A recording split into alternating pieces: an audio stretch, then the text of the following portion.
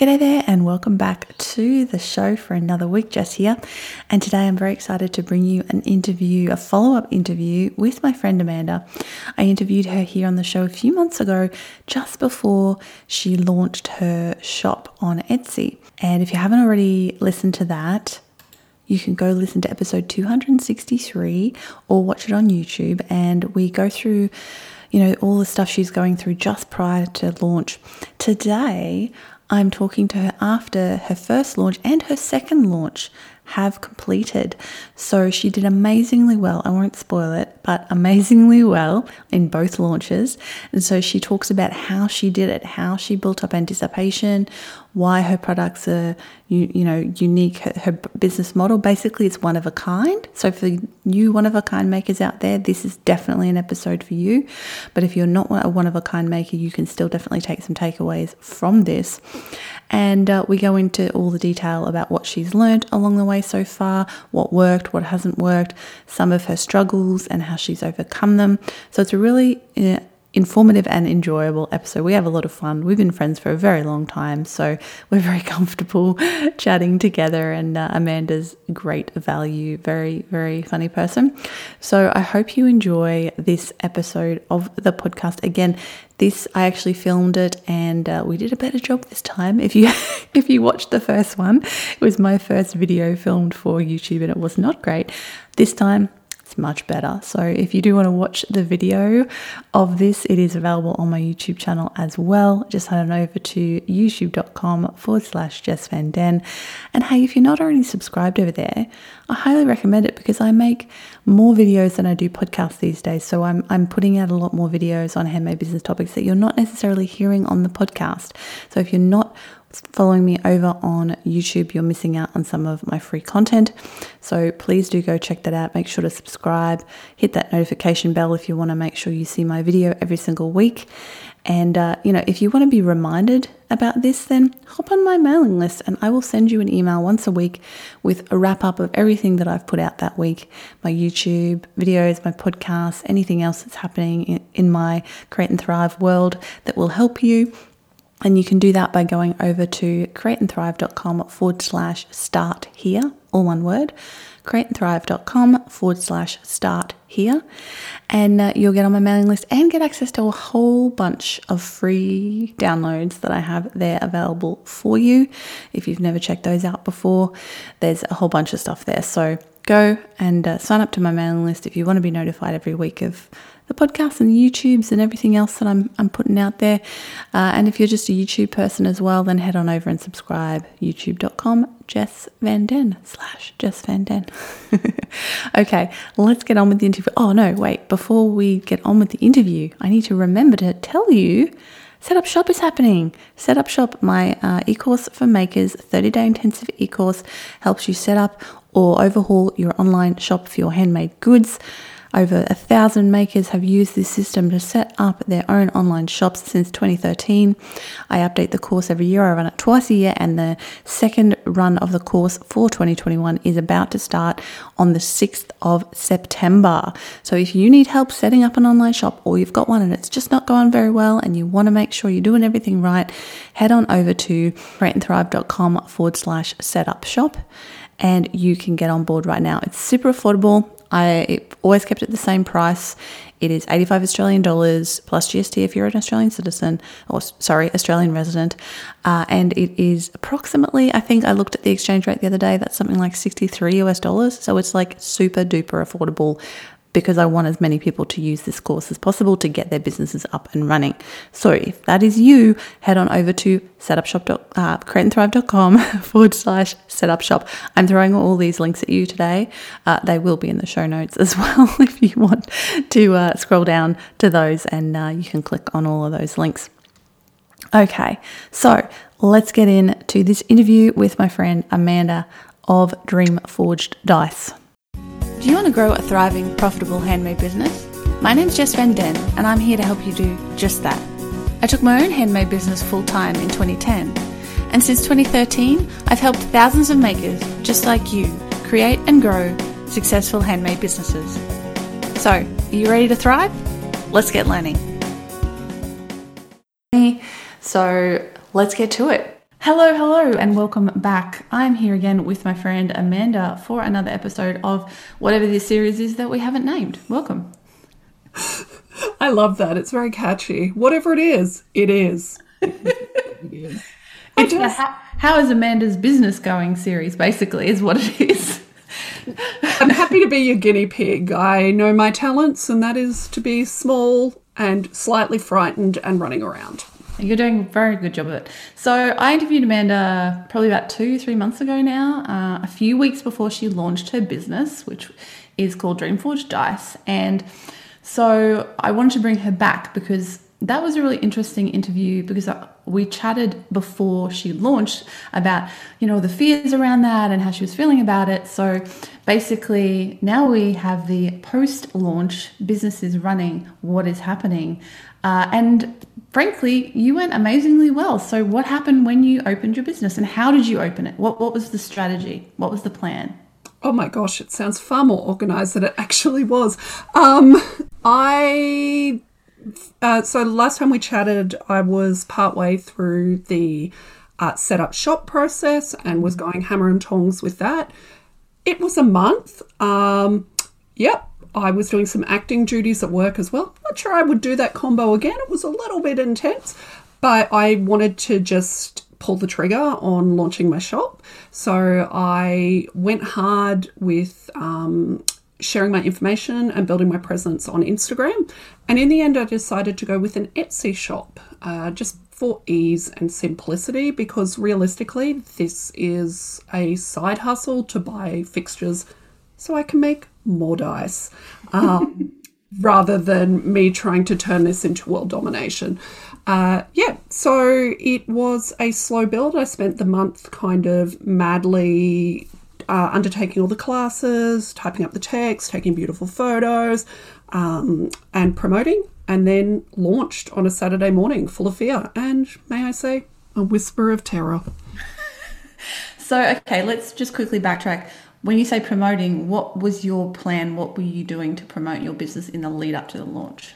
Sure. So in February, we did the Pinterest challenge. Not Pinterest. Wow, I'm stuck in July. We did the Instagram challenge through Create and Thrive.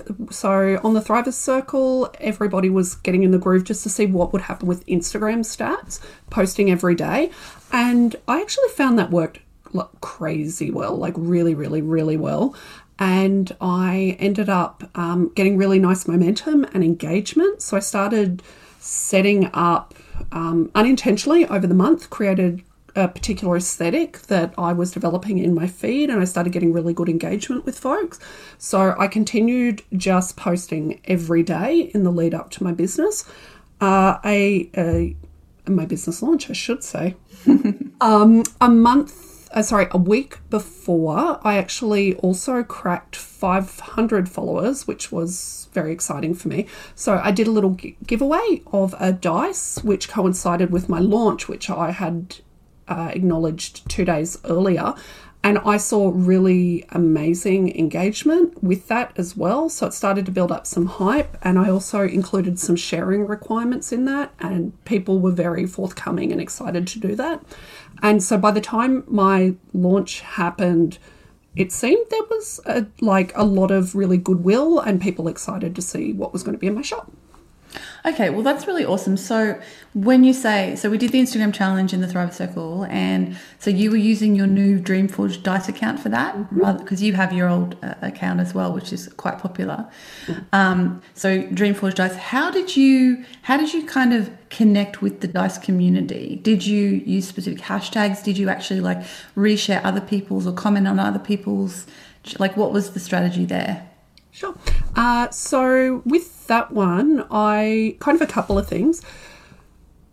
I realised the other week when I got interviewed for ABC to talk about Instagram and sewing, I'm like, oh, I've been on Instagram for a solid 10 years now. So I've got a pretty good feel of how it goes to engage with the community. So I wanted to have a very clear aesthetic. I think it doesn't mean all your shots need to be the same, but when you look at somebody's feed, you know who it is. So I kind of, over the month, I tinkered with that. In addition, I'm just very social and I like engaging with people, and Instagram is a good time sink, especially when it's cold and I don't want to leave the house. So I spent a lot of time engaging with other people's posts who I thought are really amazing artists, and would reshare their work in my stories. It's quick and easy. It's also a lovely signal boost for people, especially if it's folks who may not have as many followers as you. And I'd always make sure I would tag them and also explain why I liked what they did. So I've noticed that some folks like to reshare or forward on people's images in their feeds, in their stories, but it'd just be like a repost of a dice. And that's, to me, isn't... I think what makes it special is when it's like, oh my God, I love, great work, Jeff. I love your use of colour in this or something. So it's a little bit more meaningful, and it also directs people back to that particular maker. So I ended up building lots of really good relationships through that. I'm also an avid hashtag user, so I tinkered around with lots of different hashtags, and in particular a great one was Aussie Dice Makers, because I started to find all these amazing artists I didn't know, but it also was really helpful because a lot of the people who have purchased my dice actually are from Australia and are looking for Aussie Dice Makers, so that was a really great way to get the word out and kind of start building the hype. That's fantastic. I'm just so impressed by the job you did on Instagram, because that was pretty much your only marketing channel as far as I could see, sort of driving traffic for your launch and subsequent launch, because you've had 2 now. And so you just did an amazing job of building that hype beforehand. I think that's something some people try to do and find it difficult. Do you think there's something unique about the dice community being a little bit more supportive and less competitive, perhaps, than some other niches might be? I think so. I find the dice community really supportive. And it's interesting because there's a lot of great Facebook groups that are for dice makers, and it's about sharing techniques and sharing knowledge. And it all comes down to, you can use a particular technique, you can try this thing, but in the end it'll always be your twist of whatever the technique is. And it's just really inclusive, and it's a lot of people lifting each other up. So it's just been really delightful. In saying that, I also think it's how you're willing to engage with communities, because I actually find the sewing communities really like that as well. And I don't know if that is, maybe it's the way I interact with people, I don't know, but it seems to be very positive and very inclusive and lifting each other up, which I really love. Yeah, that's really, really nice, because you're sharing work that other people, technically your competitors, I guess, but still, you're all supporting each other and sort of learning from each other. And I think we could all take something away from that in the craft community. And if we could all do more of that, it would be really, really great. Do you find that are other dice makers your customers as well, or is it more players who have found you via these other dice makers or via some other hashtag that you have been using? So there are a couple of dice makers that have bought from me, which was actually a stealthy surprise, because I know everybody, it's a bit like playing roller derby. I don't know your real name, but I know your handle. And so recently I was talking to somebody in Australia. We just kind of messaged back and forth about some technique or such. And then she's like, oh, and this, and I love this dice for you. And I'm like, I did not realize you had purchased from me. And then I got really anxious about it. Which is hilarious, because that was like 2 months ago. And it's like, if there was an issue, I'm sure she would have flagged it at this point. But I've got quite a few D&D players, but there's definitely a couple of dice makers as well who have purchased, which has just been absolutely wonderful and really heartening, because I'm still terrified that somebody's going to send a really salty message about something they bought from me. That terror has not gone away. No, and it probably won't go away. I think we all have that. I mean, I've been selling my work since 2008, and it's still occasionally you'll get someone who's not happy for whatever reason, and, you have to deal with it. Yep. I think it's almost better when you get the first one, because then, okay, it's happened now. It's like the first bad review or whatever, it doesn't happen very often, and I'm sure for you it won't happen very often. All your reviews have been amazing that I've seen on your site. Okay, so that's kind of the marketing you did to lead up to it. Before we kind of talk about the success of your launch, which was amazing, I'll get you to tell the story. What were the big things you think that you did beforehand with the setup that made the biggest difference or that worked really well? Ooh. Okay, so there was like, I'm just going to be frank, I think we talked like 2 weeks or something before I launched. So there was like I'm a very anxious person. You know this, Bess. I'm just putting it out there. So there was like just a foundational level of fear the whole time. Look, I could pretend otherwise, but we all know. So Setup Shop was really good for me because it took me through every single step. The big things for me that I found were not a time sink, that's a wrong way of looking at it. There was a time investment, was definitely photography and editing. I thought I was all on it, and I was like, yeah, I know what people want and how to take good photos, and I took them all and I edited them, and because I'm lazy, I did it all on my phone with a macro lens. And then I went to load it up to Etsy, and I had cropped them all too much and then deleted the original files because I ran out of room, and then I had to retake all the files. Like, oh. And I was working really ridiculous hours, and my room gets the best light between like 4 and 5:20, and I couldn't get home before 6:30, and I'm just like, what is happening?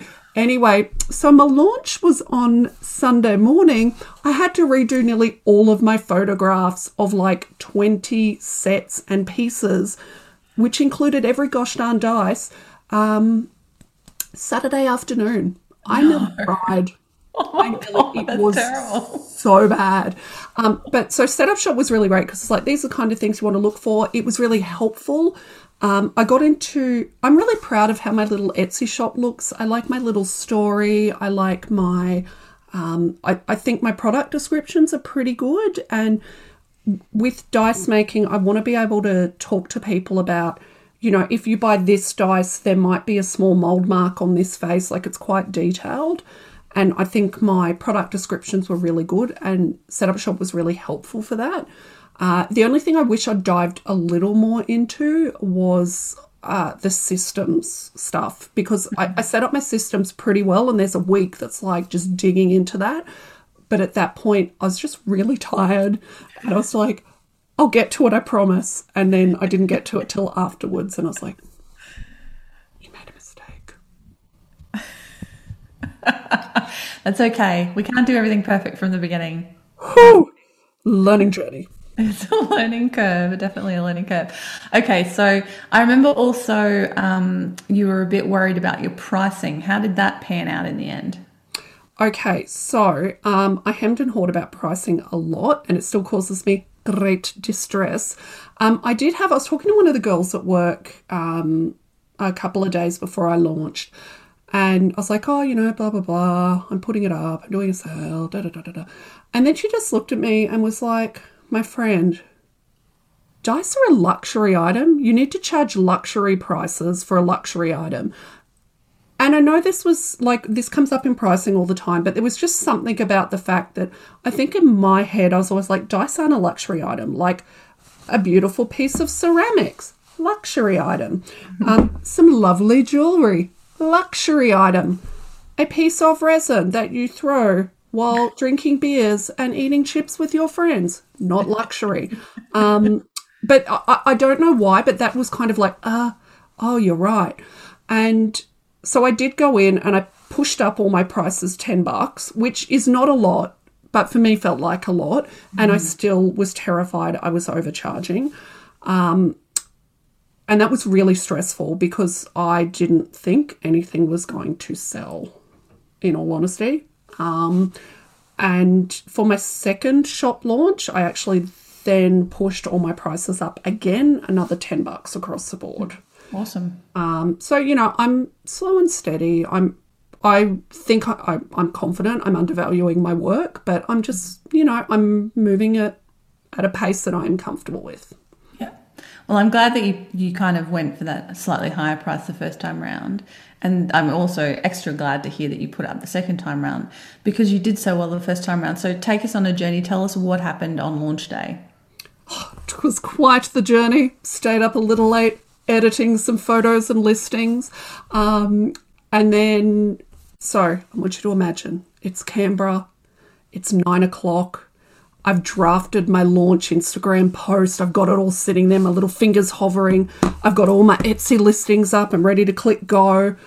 And then it clicked over to 9 o'clock and I was starting to freak out. And my husband's like, I'll be awake to cheer you on. He was asleep with my dog and cat. Fine, I'm doing this solo. And I clicked the little button. And then I at the same time, it was hilarious. So I had my phone, I clicked the button, I clicked the story announcement in Instagram and I'm like, go! And then I don't know what I expected to happen, but I was like, oh, I'll take a screenshot of my shop with 0 sales and then when I get one, I'll take a screenshot. And I turned on the little Etsy thing to hear the cha-ching noise. And then 3 minutes and nothing happened. And I was like, oh.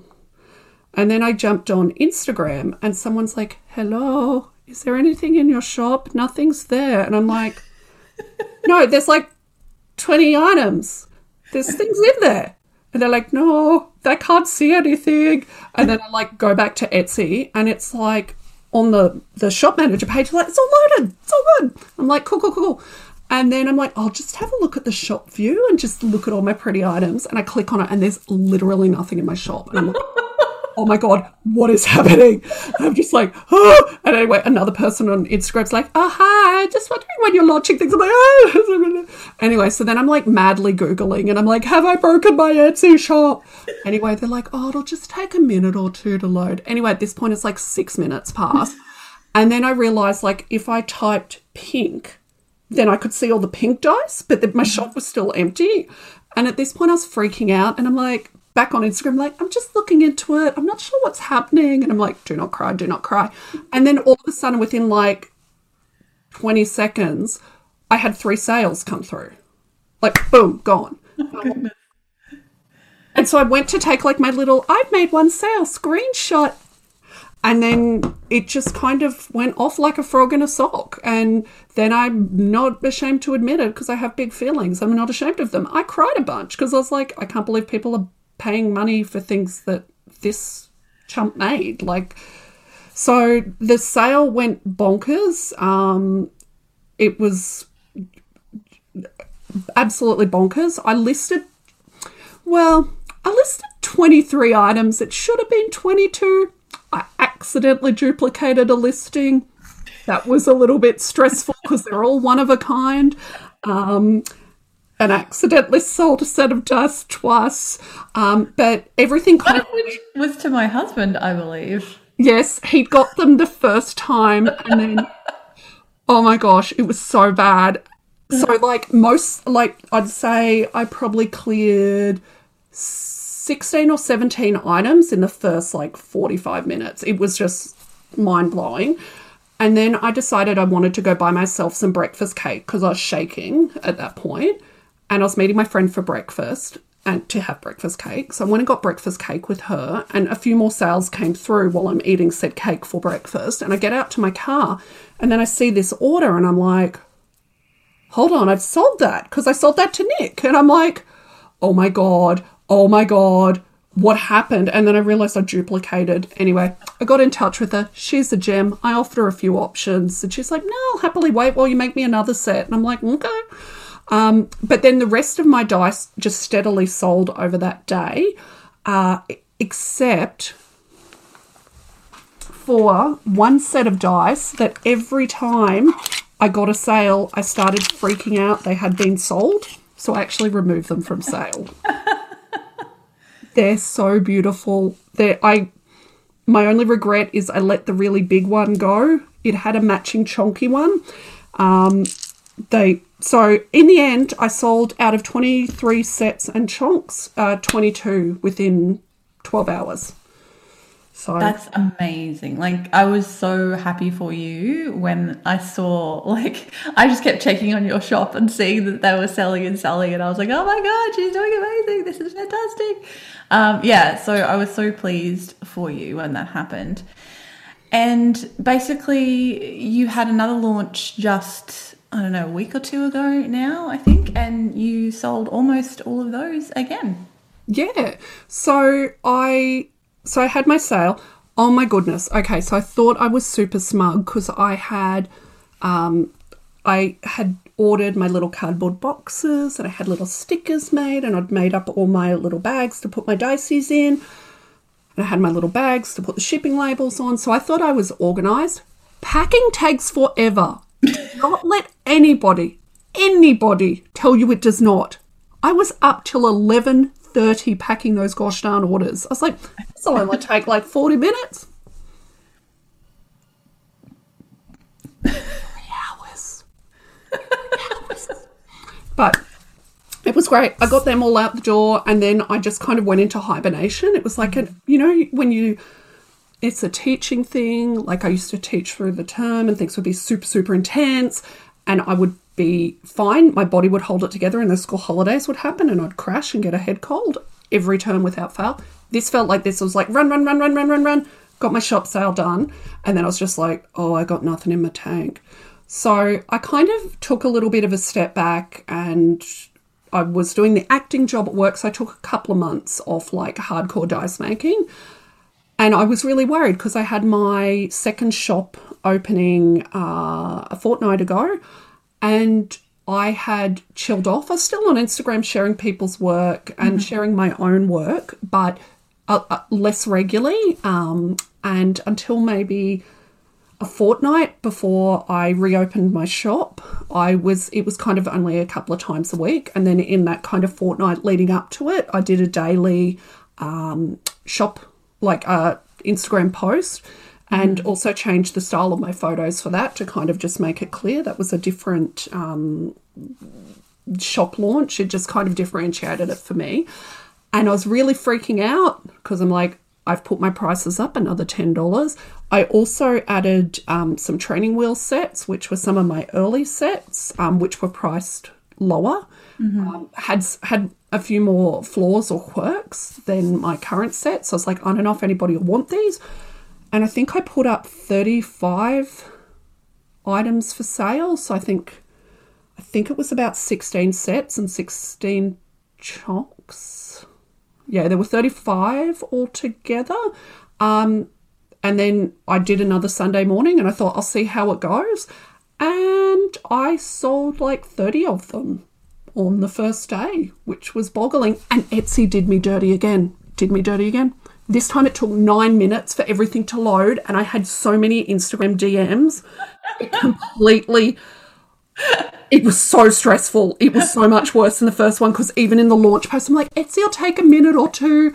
And it was 9 minutes past 9 when they finally started showing up in the shop, and I was freaking out. But you have all this like excitement from people, and then they're like, when's it happening? So they're like, really, you're basically accidentally training your audience that they really have to be on the ball and be there at the time, otherwise they're going to miss out. So that's kind of, it's scarcity. It's a marketing tactic inadvertently. Sure. It's not at all like dodgy servers or anything.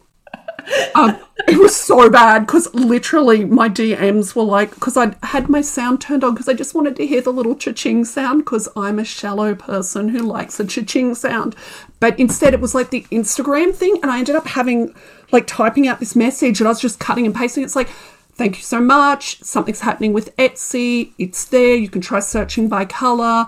And then people are like, I really wanted this set, and I've been on this. It's 5 to 9. And I'm like, I'm so sorry. I don't know. But I'd like to say, did not accidentally double list anything this time. So well done. And because I realised how much I hate packing, I was ahead of the game, and I had pre-made all my boxes. I had pre-made all my cards and tucked them in. I'd packed all my little bits of shred and my cup, my little tea and my Biscoff biscuit, and had all the little packets out. Only took 2 hours for double the amount. So you get faster every time. That's fantastic. Now, I want to make the point for those who are watching and listening to this, that one of the reasons this strategy that Amanda's using is so successful is because she pretty much has one-of-kind items. So every one of her dice sets or chonky dice is a one-of-a-kind. So people have to get in, and if they want that item, they have to be there, get it, make sure they're the one who buys it.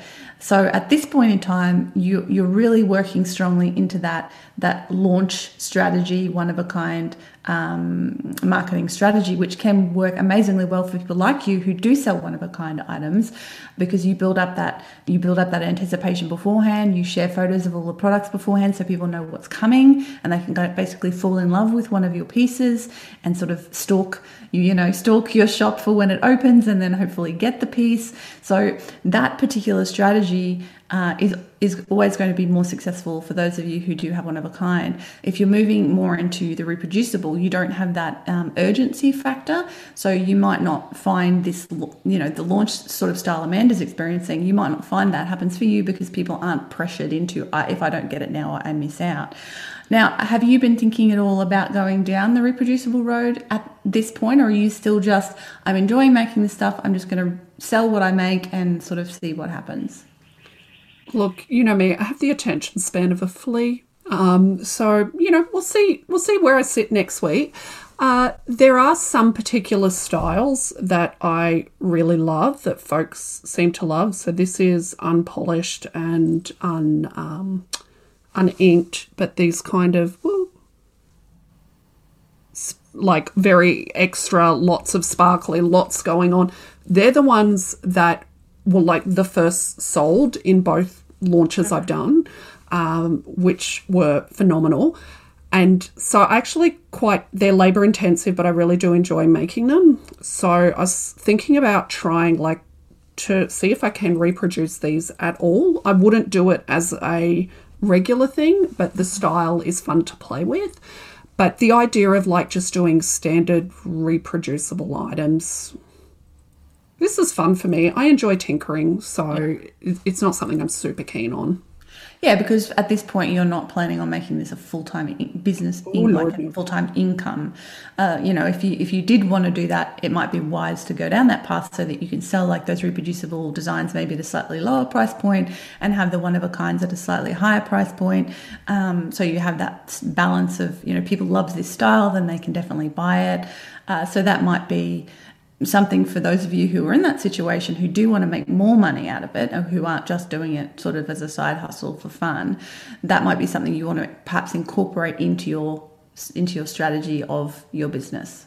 Okay, so I wanted to know kind of what was the biggest lesson you've learnt during this process so far? What's the sort of thing that has really struck you about this whole setting up and starting a business thing? Oh, okay. Biggest things that I have learned. Okay, so firstly, something is going to go wrong, so just do the thing. Okay. Let's just be real. I'm a complete perfectionist. I like to tick every box. I like to make sure my font sizes are the same. Everything's consistent. I am a complete nerd for that stuff. And for a long time, that was super holding me back from actually doing the thing and selling the product. And I thought I had everything locked down. I was feeling so smug. And then, of course, things went wrong. And in the end, it didn't matter. It just did not matter at all. You can work it out. So just do the thing, and just get it done. Because at the end, I think it's, for me, I've been fussing and doubting myself for so long, and I just had to back myself and get it done. So that was my first thing. I'm going to be sneaky and do 3. Okay, so number 2, if you are just a hobbyist, if you're feeling a bit anxious, you don't know where to go, just drink the Etsy Kool-Aid and get in on it. I feel like I need to say this is not #SponCon. It is just a simple lady trying to sell a few things for a few dollars to buy more dice supplies. But Etsy was just super easy to use and wonderful. And it just, even I could do it. And anything that I got stuck on, I could just Google really easily. And so many people use it. There was lots of help there. And the whole process actually was easy. I think that if I was doing this as something more than a side hustle, I would probably look at other options. But for me, it was perfect and it felt like a really supportive way to go. So get in on it, see if you're not sure where to start. And finally, don't be a jerk. I could probably say that in a nicer way, but just be excellent. You know, things went wrong. Be excellent to each other. Isn't that what Bill and Ted always used to say? Right. I'm trying to remember. It's like Wild Stallions. But it is truly be excellent to each other. One of the things I found really lovely is in most of the feedback I've gotten from people, it's actually mentioned like just how lovely it has been, like communicating with me and the level of service, and that actually has meant a lot. There's been a huge bunch of things that went wrong, and every time I've just tried to approach it with, this was my fault, there's no excuse for it, here's some solutions, you let me know what's best because I want you to have a good experience. And I think if you approach things by not being a jerk, people will respond. And it's also those like little personal touches that builds an ongoing relationship. And one of the coolest things for me was I didn't ever expect people to want to have more than one thing that I have made, but I actually had a number of repeat customers, and it made my year. Where people are like, oh, we love what you're doing and you're an excellent person, we want to support you. And I'm like, if you'll excuse me. Also an ugly cry gif. It's amazing, but it is truly lovely. So I think, yeah, do the thing. Etsy if you're stuck. Don't be a jerk. Rules to live by. I like it. Yeah, and it's so true. Like one of the nicest things about a handmade business is that personal relationship with people. I love, having people come back again. Being repeat customers is really lovely. I also get a lot of people who are like, I've lost my wedding ring. I'd like to get another one from you because I loved it so much. That happens a lot more than you would expect. Usually guys, no shade, but usually because they're not used to wearing rings and they usually get a size too big. Anyway, so that's always really lovely when people are like, I really love what you made for me and I want another one or something similar. So that's a lovely experience to have for sure. Okay, so what's next for you? What's on the horizon? Are you going to sort of just keep going the way you're going? Is there something new that you're going to do or experiment with? I know you mentioned about maybe doing some different colorways with that sort of particular style you're developing. So I'm going to keep it as a side hustle at a very much, as I said before, like at my own pace. So I will make things when I have time and they will be wonderful. However, I have really loved seeing people's doing almost like themes or collections. And I have my like super extra fun dice, which I love and people are going bonkers for. But I do tend to make them in blue, green, purple. And the rest of my dice are also pink. I thought it'd be really nice to try something like this and try different color combos to challenge myself. Makes it kind of reproducible, but also not reproducible, but still gives me a little bit of fun. So I'm really excited to give that a go. And I'm just going to, I think, keep doing what I'm doing. I thought about, there's a huge dice market on the TikToks where the youths are. And I thought about it. And in the end, I just don't have the time for that. Like I know this is not a tactical way to go about your marketing or whatnot, but I'm just going to stick to Instagram. I'm going to stick to Etsy at the moment. I am going to stick to making things and selling them when I've got enough.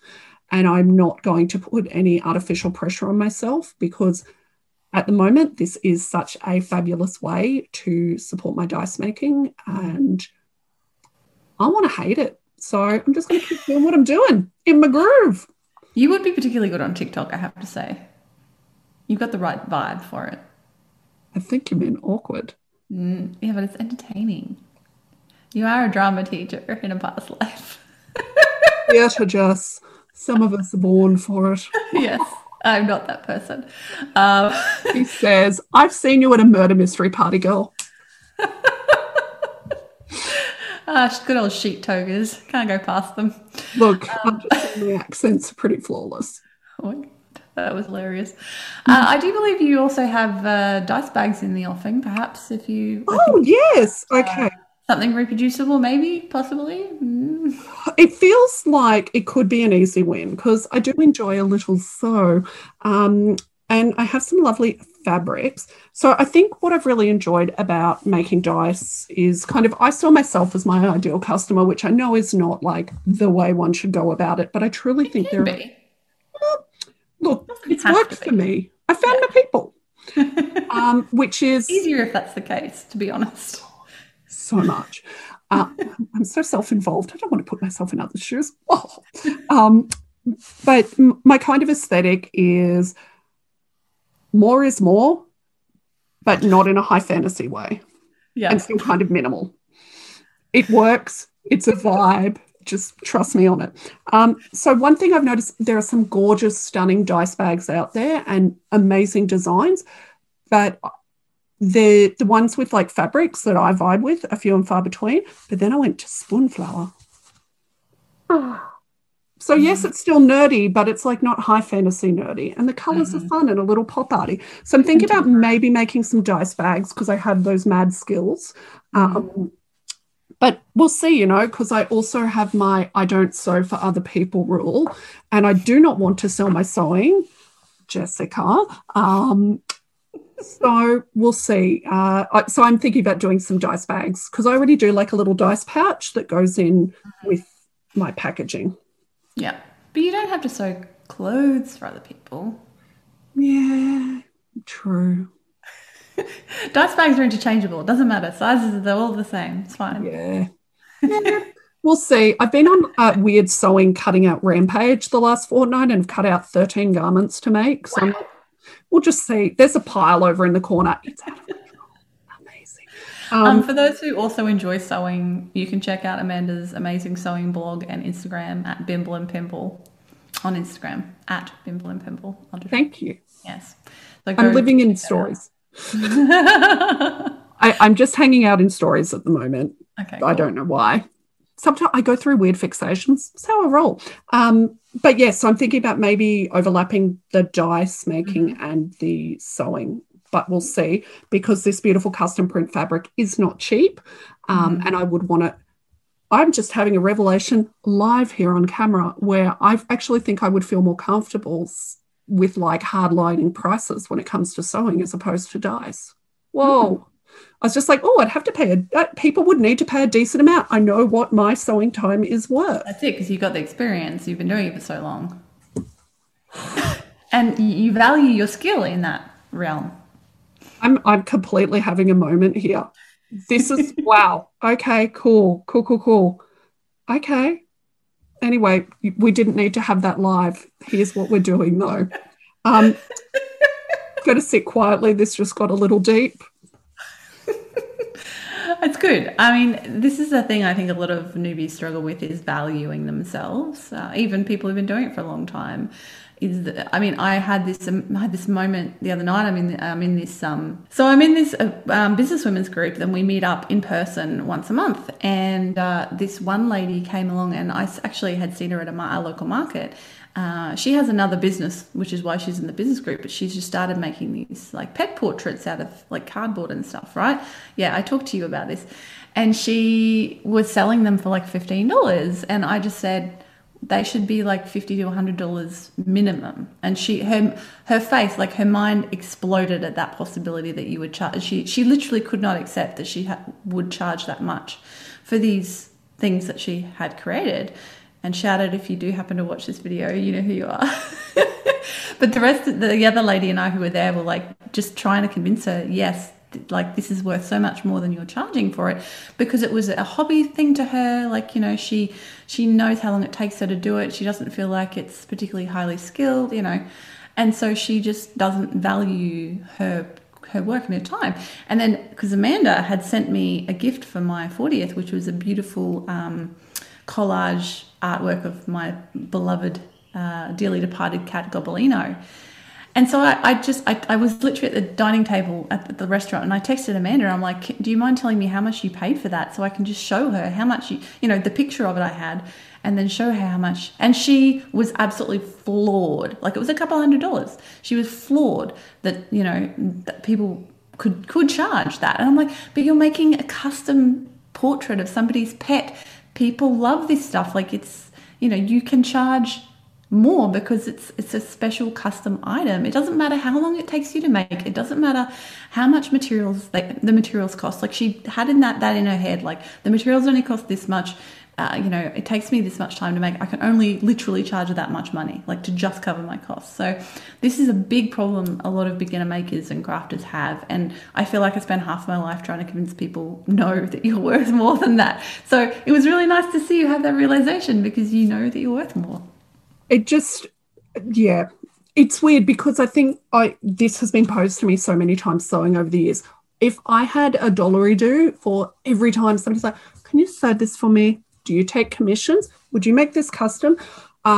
Lovely. It's flattering, but it's also just in my head, I'm like, I earn X amount of dollars doing my public service job, which is very intense. If I were to charge my hourly rate to make you something, yet for some reason making these shiny click-clacks, I'm having trouble. We're just working through some things here, Jess. We're just going with it. But it's like I almost feel fraudulent. Like, I don't feel like a fraud in the sewing world anymore. I know where my skill set is. I'm intermediate. I'm cool with that. But I still feel like a complete numpty here. Yet I've been doing this for several years. Yeah. So it's that imposter syndrome. Yes. Which so many people struggle with. So, yeah, it's a huge issue, especially in the craft community, because, frankly, we're dominated by women, and women tend to undervalue ourselves. We've been, by society sort of trained into undervaluing ourselves. So we don't want to do that because we're worth it, as that old commercial says. I was just thinking, isn't that like an ad? I'm like, because I know, it's terrible. Like, you just can't unhear it now. You're like, because I'm worth it. But yeah, anyway. I need to have my hair down to like flick. Although I'll just flick my earrings. We are. Awesome. Thank you, Amanda, for coming on and sharing your journey with us. It's been awesome to catch up. And if you would like to hear more, if you'd like Amanda to come back in the future and share with us again, let me know. If you're watching the video, let me know in the comments. I can't remember if I've said this before, but I'm going to say it again. Let me know in the comments. If you're listening on the podcast, shoot me a DM or something on Instagram at Create and Thrive. Let me know if you enjoyed this episode. Amanda, it's been awesome. I'm so proud of you and what you've achieved. Thank you so much for coming on and sharing your story. Thank you so much, Bess. It is so lovely to come chat with you. And also, thanks everybody for watching. Bye. Bye. Hey, I hope you enjoyed that one. I certainly had fun recording it. And if you do want to join me and do what Amanda did, work your way through Setup Shop, get your shop up and running, you can do so. Head on over to createandthrive.com/setup shop. That's all one word, createandthrive.com/setup shop. And you can get access to the course right now. Enrollments close on Sunday, the 5th of September, Australian time at 3 p.m. If you are in America or Canada, that's like going to be probably Saturday night your time, so don't miss it. Make sure to head on over there now, check it out, see if you'd like to join us for the course. I'd really love to help you, set up that online shop that you've been dreaming of, or overhaul the shop you already have. And it doesn't matter what platform. Amanda used Etsy, but you can use Shopify, WooCommerce, Squarespace. It's not a tech course, although I do actually give you a lesson showing you how to set up the tech if you want to use one particular way of doing things. But come and join us. You can use any platform you like, but it's a system to make sure you're doing all the right things. Okay, cool. Thanks so much for listening. I really appreciate it. If you enjoyed this, please do share it. Take a screenshot, share it on your Instagram stories, tag me at Create and Thrive. I'd love to hear from you. Feel free to send me a DM as well and let me know what you thought of the show. I'll be back again soon with another episode. Bye for now.